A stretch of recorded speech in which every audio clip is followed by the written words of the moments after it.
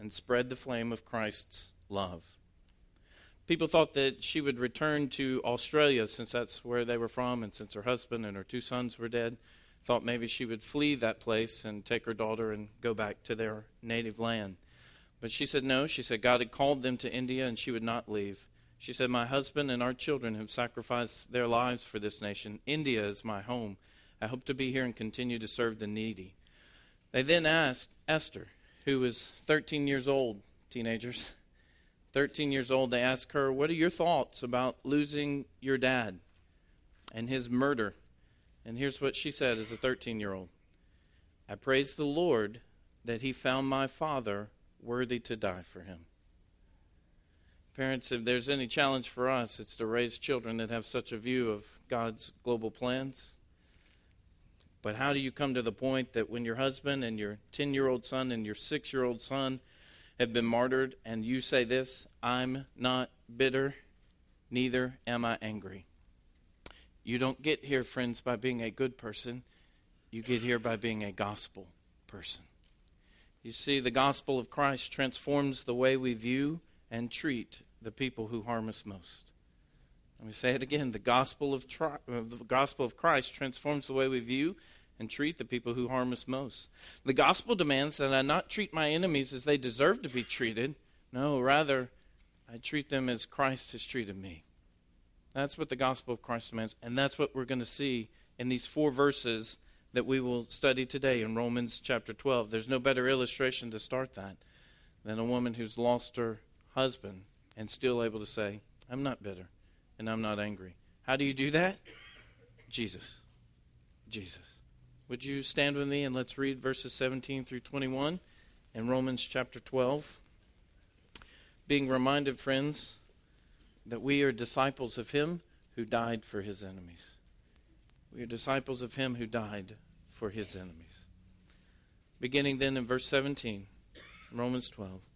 Repay no one evil for evil, but give thought to do what is honorable in the sight of all. If possible, so far as it depends on you, live peaceably with all. Beloved, never avenge yourselves, but leave it to the wrath of God. For it's written, vengeance is mine. I will repay, says the Lord. To the contrary, if your enemy is hungry, feed him. If he's thirsty, give him something to drink. For by so doing you will heap burning coals on his head. Do not be overcome by evil, but overcome evil with good. Father, we thank you for this text. We thank you that you and your good providence have given us an opportunity to study Romans 12. But Father, we don't want to just study Romans 12, and we don't want to just know Romans 12. We want your Spirit to produce Romans 12 in our lives. We want to be those who offer our bodies as a living sacrifice to you. We want to be those who are no longer conformed to the world, but our mind is being transformed as you renew it through your Spirit and your word, so that we will know what's good and acceptable and pleasing to you.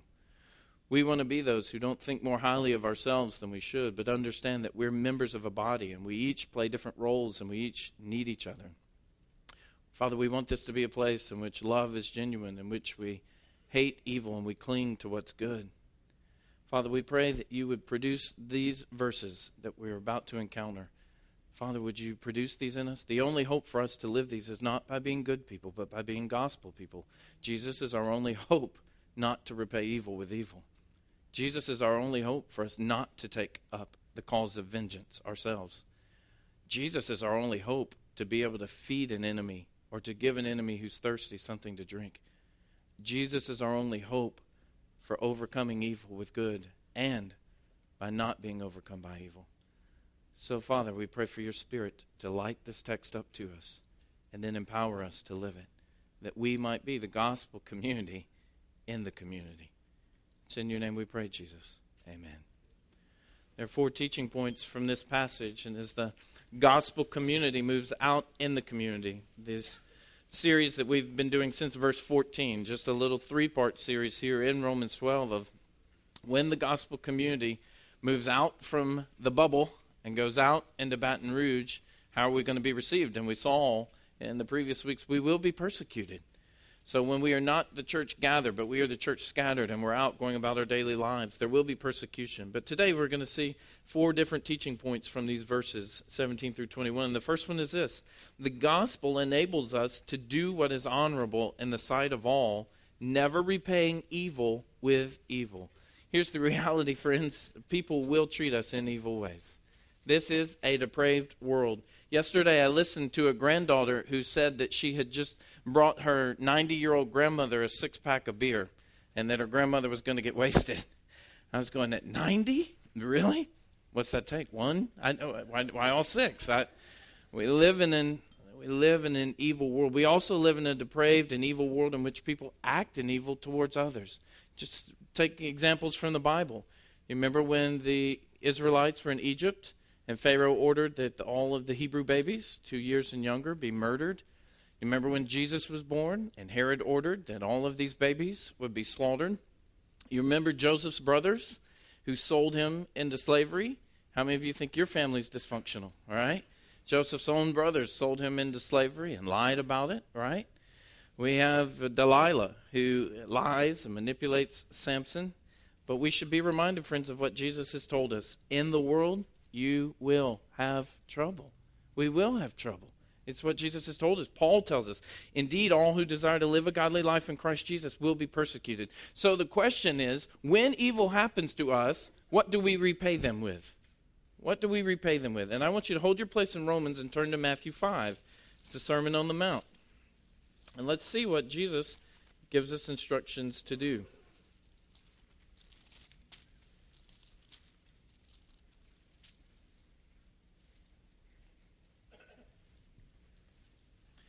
Matthew 5, we're going to begin reading in verse 38, and we're thinking from Romans 12, people are going to do evil to us. When that happens, what's our response to be? And in Matthew 5, beginning verse 38, here's what Jesus says. You've heard that it was said, an eye for an eye and a tooth for a tooth. But I say to you, do not resist the one who's evil. But if anyone slaps you on the right cheek, turn to him the other also. And if anyone would sue you and take your tunic, let him have your cloak as well. And if anyone forces you to go 1 mile, go with him 2 miles. Give to the one who begs from you, and do not refuse the one who would borrow from you. You have heard that it was said, you shall love your neighbor and hate your enemy. But I say to you, love your enemies and pray for those who persecute you, so that you may be sons of your Father who's in heaven. For he makes his sun rise on the evil and on the good, and sends rain on the just and the unjust. For if you love those who love you, what reward do you have? Do not even the tax collectors do the same?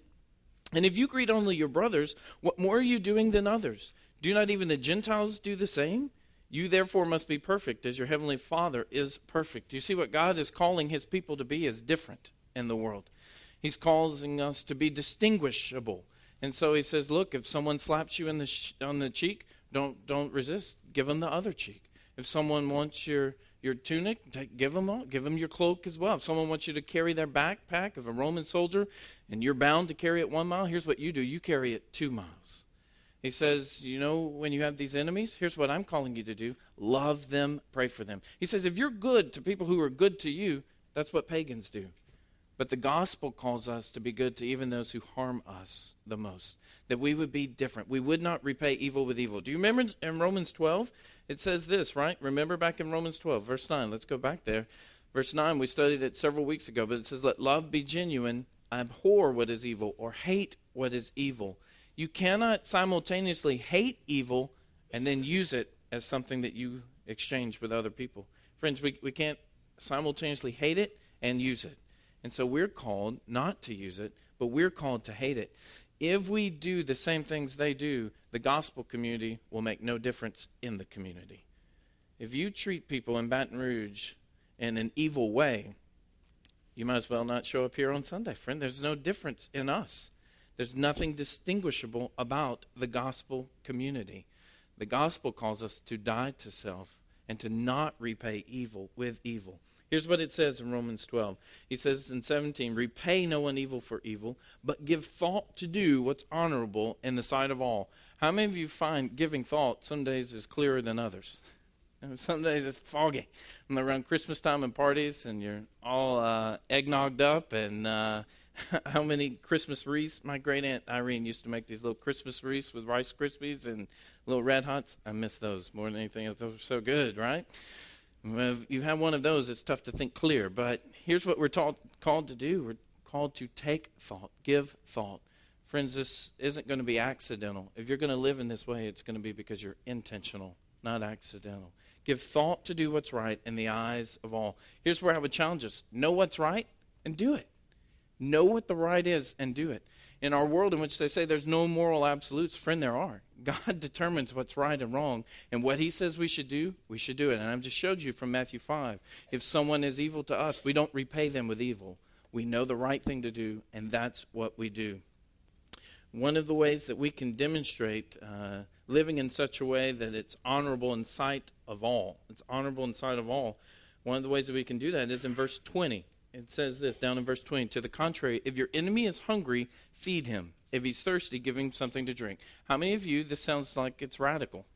How many of you, this is not how the world operates? The world does not operate in this way. If the enemy is hungry, you starve him. If the enemy is thirsty, you let him continue in thirst. But Jesus says, you know, one way that we can be honorable in the sight of all, if your enemy is hungry, you feed him. Don't do what he would do to you. You do as I've treated you. I've fed you. I've given you drink. You do this. You display the gospel even to this enemy. So it would be honorable in the sight of all. And we would say, you know, if you're giving an enemy food and drink, you realize what's happening, right? You're sustaining his life. You're sustaining his life. Most people would say, let your enemy die. But we're different. We don't want our enemy to die. Do you know why? Because if he dies in that state, he perishes forever. He perishes forever. So we're the ones who we view our enemy different because of the gospel. We don't want them to die in this state, and we're willing to even feed and give them water if necessary. And in doing so, he says you're going to heap burning coals on his head. Whether this is a picture of shame or whether it's a picture of judgment, the issue is you do what's right, and it's going to have a response in this person's life. It's going to have some form of a reaction. Number 2 from this passage today in Romans 12, the gospel enables us to live peaceably with all so far as it depends on us. So we see in verse 18, if possible, so far as it depends on you, live peaceably with all.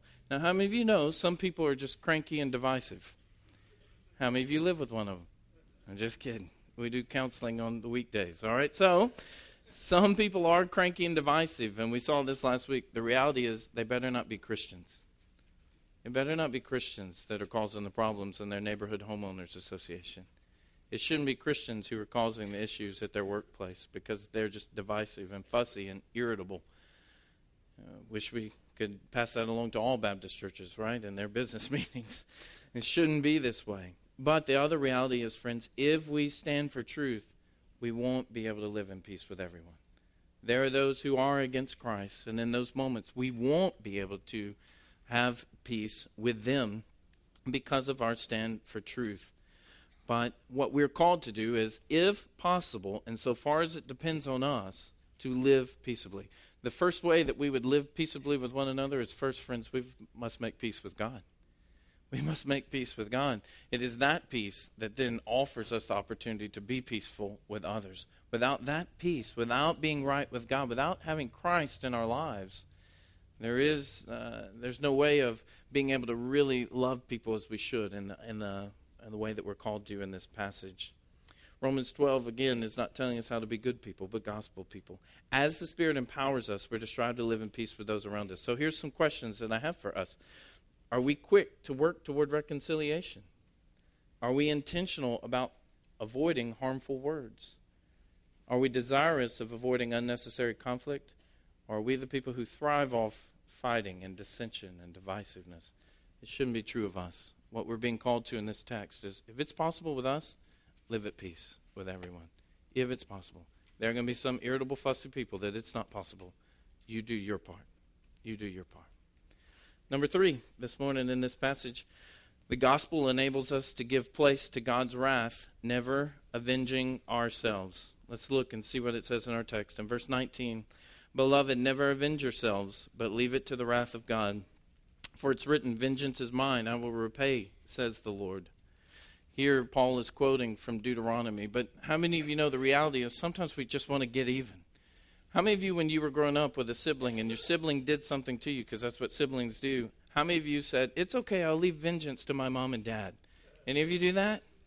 And my children seem not to do that. My children seem to want to strike back.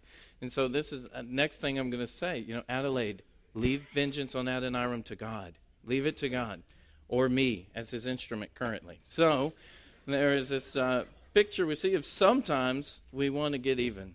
I've shared with you before that my father died. I was a senior at LSU, and my father had married a woman. Her name was Cheryl, and interesting thing is they were on a trip with our senior adults from our home church. They weren't married, but they were living together, and they actually rented a car and drove to Branson on this trip and got married and then came back and rejoined the group. Interesting things that happens on senior adult church trips. But it's just First Baptist Leesville, I guess, not everywhere. But they got married, and my stepmother decided she wanted to go back to school. So she was going to school at Northwestern there in Natchitoches. And my dad went to visit her, and it was on a Tuesday, and when he went up there, he died in her dorm room. Now, he apparently died around 3 in the afternoon, but she didn't call us till 7 that night. And she has a version of the story, and she shares what happens. When I saw my father's body, and he was in the casket, and the first time we got to look, there were bruises on my dad's hands, and there were bruises around his mouth. And of course, they've been doing the bag or these kinds of things. Some of that's, accepted. But I asked her, I said, Cheryl, what are these bruises on Dad's hands? And she said, well, you know your dad. He was always banging his hands. My dad was a computer programmer. Most computer programmers I know don't go bam, bam, bam, bam, bam, bam, bam. Most of them don't do that. Some of them probably do, especially if they delete. But Dad didn't do that. And Dad was certainly not a mechanic. So I was troubled by those bruises, and I was troubled with what really happened. What happened when my dad died?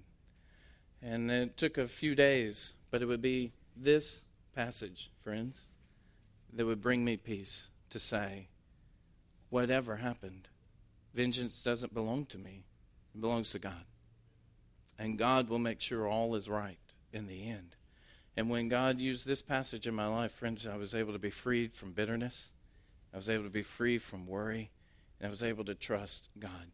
Do you know why you need to make room for God's wrath?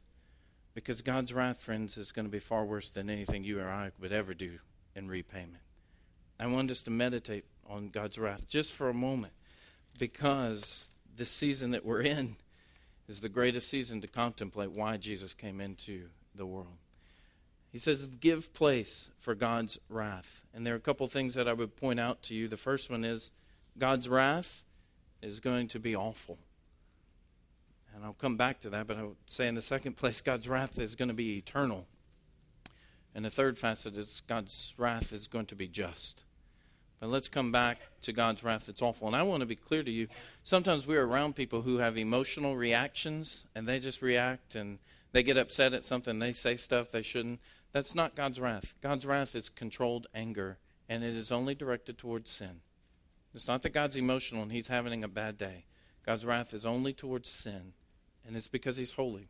So God's wrath will be awful. In what ways will it be awful? Well, here's what Scripture says in Matthew 13. The Son of Man will send his angels, and they will gather out of his kingdom all causes of sin and all lawbreakers and throw them into the fiery furnace. In that place there will be weeping and gnashing of teeth. So in one way God's wrath will be like, it will be fire. We see later in Matthew that when the master returns, it says he will cut him in pieces and put him with the hypocrites. In that place there will be weeping and gnashing of teeth. So God's wrath will be like fire. It will be like cutting someone into pieces. It says the sons of the kingdom will be thrown into outer darkness. In that place there will be weeping and gnashing of teeth. God's wrath is going to be like darkness. Finally, there's Isaiah 66:24 that says, the worm does not die, the fire is not quenched. And Mark quotes this. Isaiah himself says, they shall go out and look on the dead bodies of the men who've rebelled against me, for their worm shall not die, their fire shall not be quenched, there shall be an abhorrence to all flesh. What we studied in Revelation, do you remember a few weeks ago we studied in Revelation, and at the end of Revelation it says that all the earth dwellers are gathered, and they're gathered in the caves. And what are they doing to the rocks? Do you remember? What are they asking the rocks to do to them? They're asking the rocks to fall on them. Why? Because they want to be hidden from the wrath of the Lamb.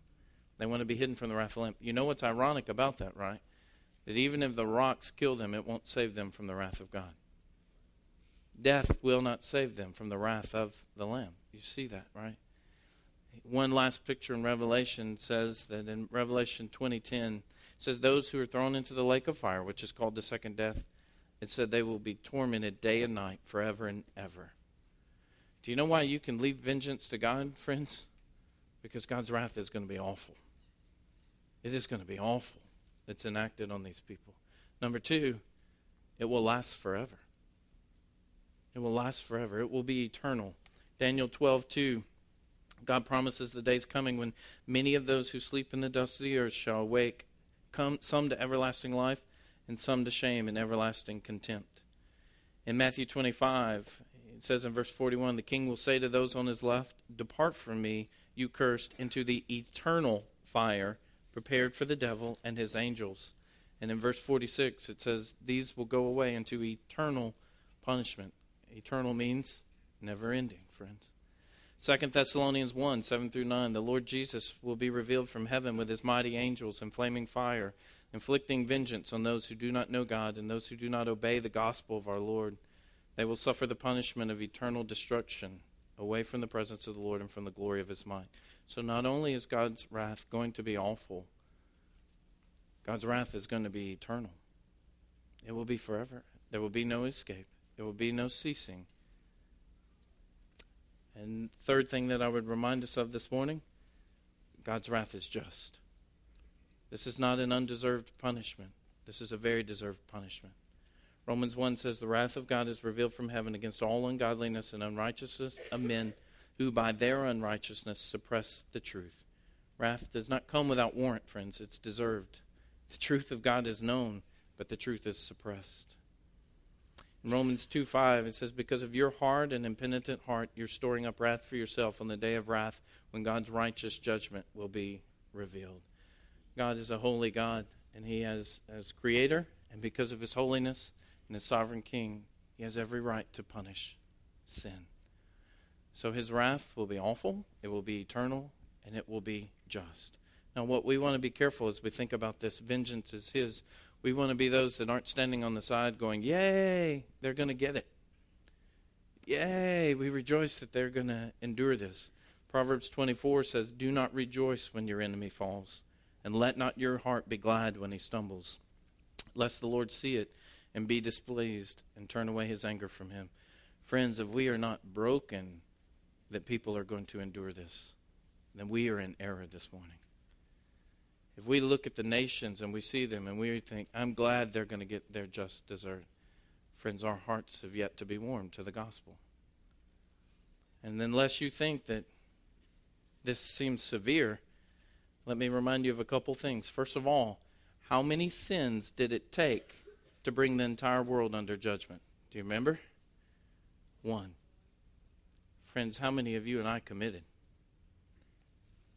It only took 1 to bring the entire world under sin, death, and judgment. James says in James 2, whoever keeps the whole law but fails in one point has become accountable for all of it. Not only have we sinned hundreds, thousands of times, but each time we're guilty of breaking the entire law of God.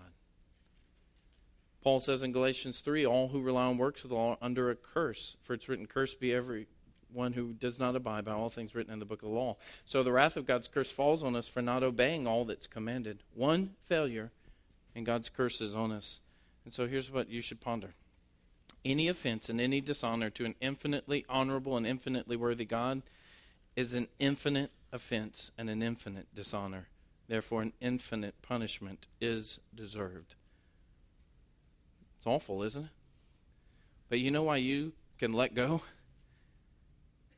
When your husband and children are burned to death in a car in India, when your mother is killed in a car wreck by a drunk driver, when your dad dies in the dorm room of a stepmother who's had 2 other husbands die, you know how you let that go?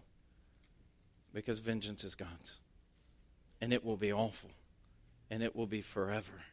And it will be just. Which brings me to one more verse as we transition into the final point. Friends, we should meditate much on what 1 Thessalonians 1:10 says. Jesus, who delivers us from the wrath that is to come. Were it not for Jesus, friends, you and I would experience all the justice that our sins deserve as well. And so as we meditate on Jesus coming, we don't want to just think about him as a baby and sweet and cuddly and, You know, away in a manger says no crying he makes. I doubt that. He was human in every way, and so far none of our 3 babies have come out without crying. They tend to be pretty good at it from the beginning, and they stay good the first 4 days. You know what I'm talking about? There's this survival mode you go into, and you think you'll never sleep again, and it's true. You will never sleep again. But then they become teenagers who drive cars, and you definitely don't sleep, right? So one of the things that we want to grasp is that without Jesus, this is what would be ours. But the gospel enables us to overcome evil with good, never being overcome by evil. Let's look at how this text ends, verse 21. Do not be overcome by evil, but overcome evil with good. And so I want to challenge you, friends, this is what the gospel is about. How did God overcome our evil? Do you remember? How did he do it? The cross of Christ. The cross of Christ. So I want to go on a little journey, just a couple verses. Turn to 1 Timothy chapter 1. Just a couple verses.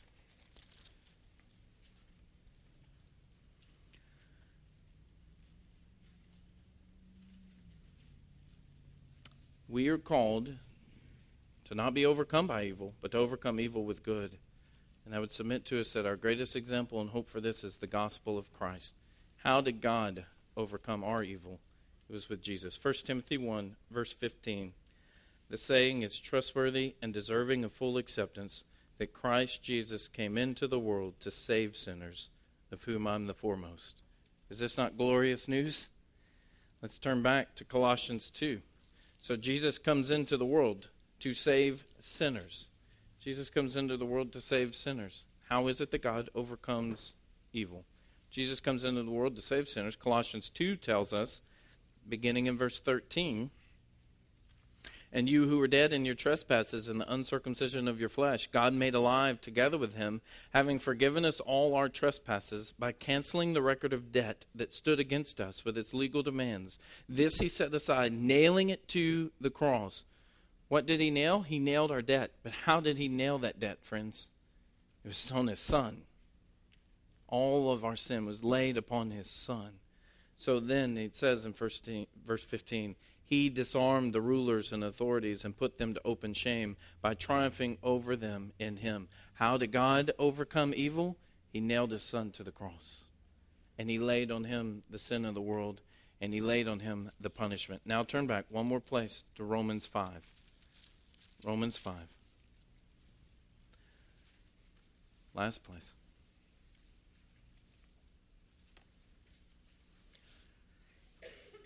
And just picking up in verse 10 and verse 8, Romans 5, verse 8. But God shows his love for us, and that while we were still sinners, Christ died for us. Since therefore we have now been justified by his blood, much more shall we be saved by him from the wrath of God. For if while we were enemies we were reconciled to God by the death of his Son, much more now that we are reconciled shall we be saved by his life. More than that, we also rejoice in God through our Lord Jesus Christ, through whom we have now received reconciliation. This is how God overcomes evil, friends. He lays our evil on his Son, and he bears out the wrath that we talked about. He pours it into his Son, Jesus, so that Jesus gets full credit for our evil, and we get full credit for his righteousness. This is the glorious news of Christmas. This is the glorious news of the gospel. And that's why Paul can end it and say, Don't be overcome by evil, but overcome evil with good, because this is what I have done, and this is what I will empower you to do. This is what I will enable you to do. Jim Boyce says, if we want to live these verses, we must know with deep gratitude that this is how God has treated us. We must study the example of Jesus, and we must be close to Christ and strive to draw closer to him always.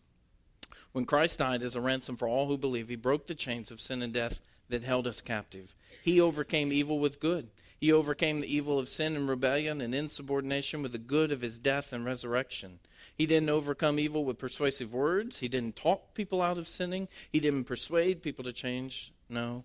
First, it was a legal justification. Christ paid what needed to be paid. The verdict came down from the judge of the universe, righteous. All debts paid. This was a legal transaction between God and the Son of God, which we enjoy the faith. So, friends, I would submit to you, listen, I'm not calling you to imitate Christ. This is not a call to imitate Christ. It's a call to trust Christ for your own salvation, and then in the hope and strength and joy and assurance of Christ, you do the same. Jesus is the only possible ransom for our sins, the only one who can pay our debt and overcome evil with good, and this is what we point to when we display this to our enemies. When they treat us with evil and we return with Christ, this is the picture of the gospel, and this is what makes the gospel community different in the community. Well, how is it then that we're not overcome by evil? You know, that we have a tendency that people will want to do evil to us, and so we respond with that evil. We started there at the beginning. But here's what we would say. Don't be overcome by evil. Don't let another person's evil provoke you to evil thoughts, even if you're in traffic in Baton Rouge. Don't do it, right? Or evil attitudes or evil deeds. If they wave at you but don't use their whole hand, you don't do the same, right? You know what I'm saying? So you don't respond. Don't give them that kind of power. You don't have to. You know why? Because Christ is your king. Christ is your leader, your champion, your treasure. Christ governs your life, not those who do evil. So when someone does evil to you, here's what you should say. You are not my Lord. I will not be controlled by you. I will not have my attitudes and thoughts and actions dictated by your evil. Christ is my Lord. Christ dictates my attitudes and thoughts and actions. And that will make you different from the majority of people in this city. It will make you different. I want to close with two pictures and then some closing challenges. But here's the first picture.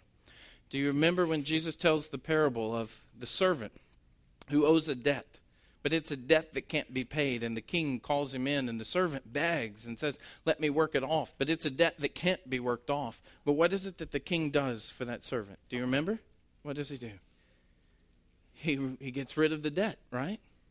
And so you would think that servant would then go out and, having just received the release of his debt, that he would act in the same way, right? But he doesn't, does he? He goes in, and there's someone who owes him a very small debt. And he has this guy thrown in prison. And ultimately the king comes and he says, why? Why have you done this? See, friends, we want to be those who are able to overcome evil with good, because this is what God has done in us. We are able to forgive much because we've been forgiven much. And it will make a difference. So second picture, don't be overcome by evil, but overcome evil with good. You know that when Jim Elliott and his crew, Kevin and I were talking about it this week, when Jim Elliott and his crew went in to meet with the Indians, you know they had weapons that they could have used to shoot these guys. They had weapons that they could have used to defend themselves, but they didn't. And you know the reason why they didn't, right? Because they knew that if they shot and killed these Indians would die in their sin. They would perish forever in the state that they were in. Jim Elliott and his crew knew that when they went in, should they die, they knew that they would be with Christ. And so, overcoming evil with good, you have Elizabeth Elliott who then, instead of being bitter or angry, what does she do? She takes her and her daughter and she moves in with these folks who've killed her husband. And what happens as a result of that, friends, is that evil is overcome by good because the gospel is lived in front of them. And God gives them ears to hear the gospel. And these Indians are changed because good triumphs over evil. If Jim Elliott and his crew had responded evil with evil, I believe these Indians would still be in their sin. If Elizabeth Elliott had responded with bitterness and hatred, I believe they would still perish. But they didn't. They responded with the gospel, and it made a difference in the lives of these people. And so it is with the gospel community. Friends, we are not called to stay in this bubble. Praise the Lord. We can go out. And then when we go out, we are called to be the gospel community in the community. We're not called to look like the world. We're called to look like Jesus. When people see us, they should confuse us with Jesus, because this is what he's producing in us. I want to close as we think back over Romans 12, and we're going to transition. Pastor Byron's going to lead us in just some songs to respond as we think about the truth here of laying down our lives, laying down our desires sometimes to retaliate, seeking Christ as our only means for living this. And I want to share with you what Jim Boyce has said about Romans 12 total as we close it out this morning. Jim Boyce said, as we look back over this remarkable chapter, starting with the offering of our bodies to God as living sacrifices and ending with the offering of ourselves and our own best efforts to others in order that by the grace of God we might overcome their evil with good, we marvel at the wisdom, scope, and power of a gospel that can do that. It is a gospel that can take sinners who've lived only for themselves and turn them into men and women who actually overcome the evil of this world. Who could ever think up a gospel like that? Not us, for sure. But only God could devise such a powerful gospel. Can I ask you a question, friends? As we celebrate Christmas, is the message of Christmas evident in our lives? Is the reality of the gospel evident? We may join in all the Christmas purchases, the decorating of the tree, and all the parties. And it's all for naught, friends, if the purpose of why Jesus came is not evident in our lives as we live it out in front of the people who do not know God. So let me ask some questions. The gospel of Christ transforms the way I view and treat the people who harm me most. Has the gospel transformed you to this? Has it transformed your view of people? The gospel demands that I not treat my enemies as they deserve, but rather that I treat them as Christ has treated me. So as we think back to these 4 teaching points, are we doing what's honorable in the sight of all, or are we repaying evil with evil? Are we living peaceably with all, or are we a source of conflict and division?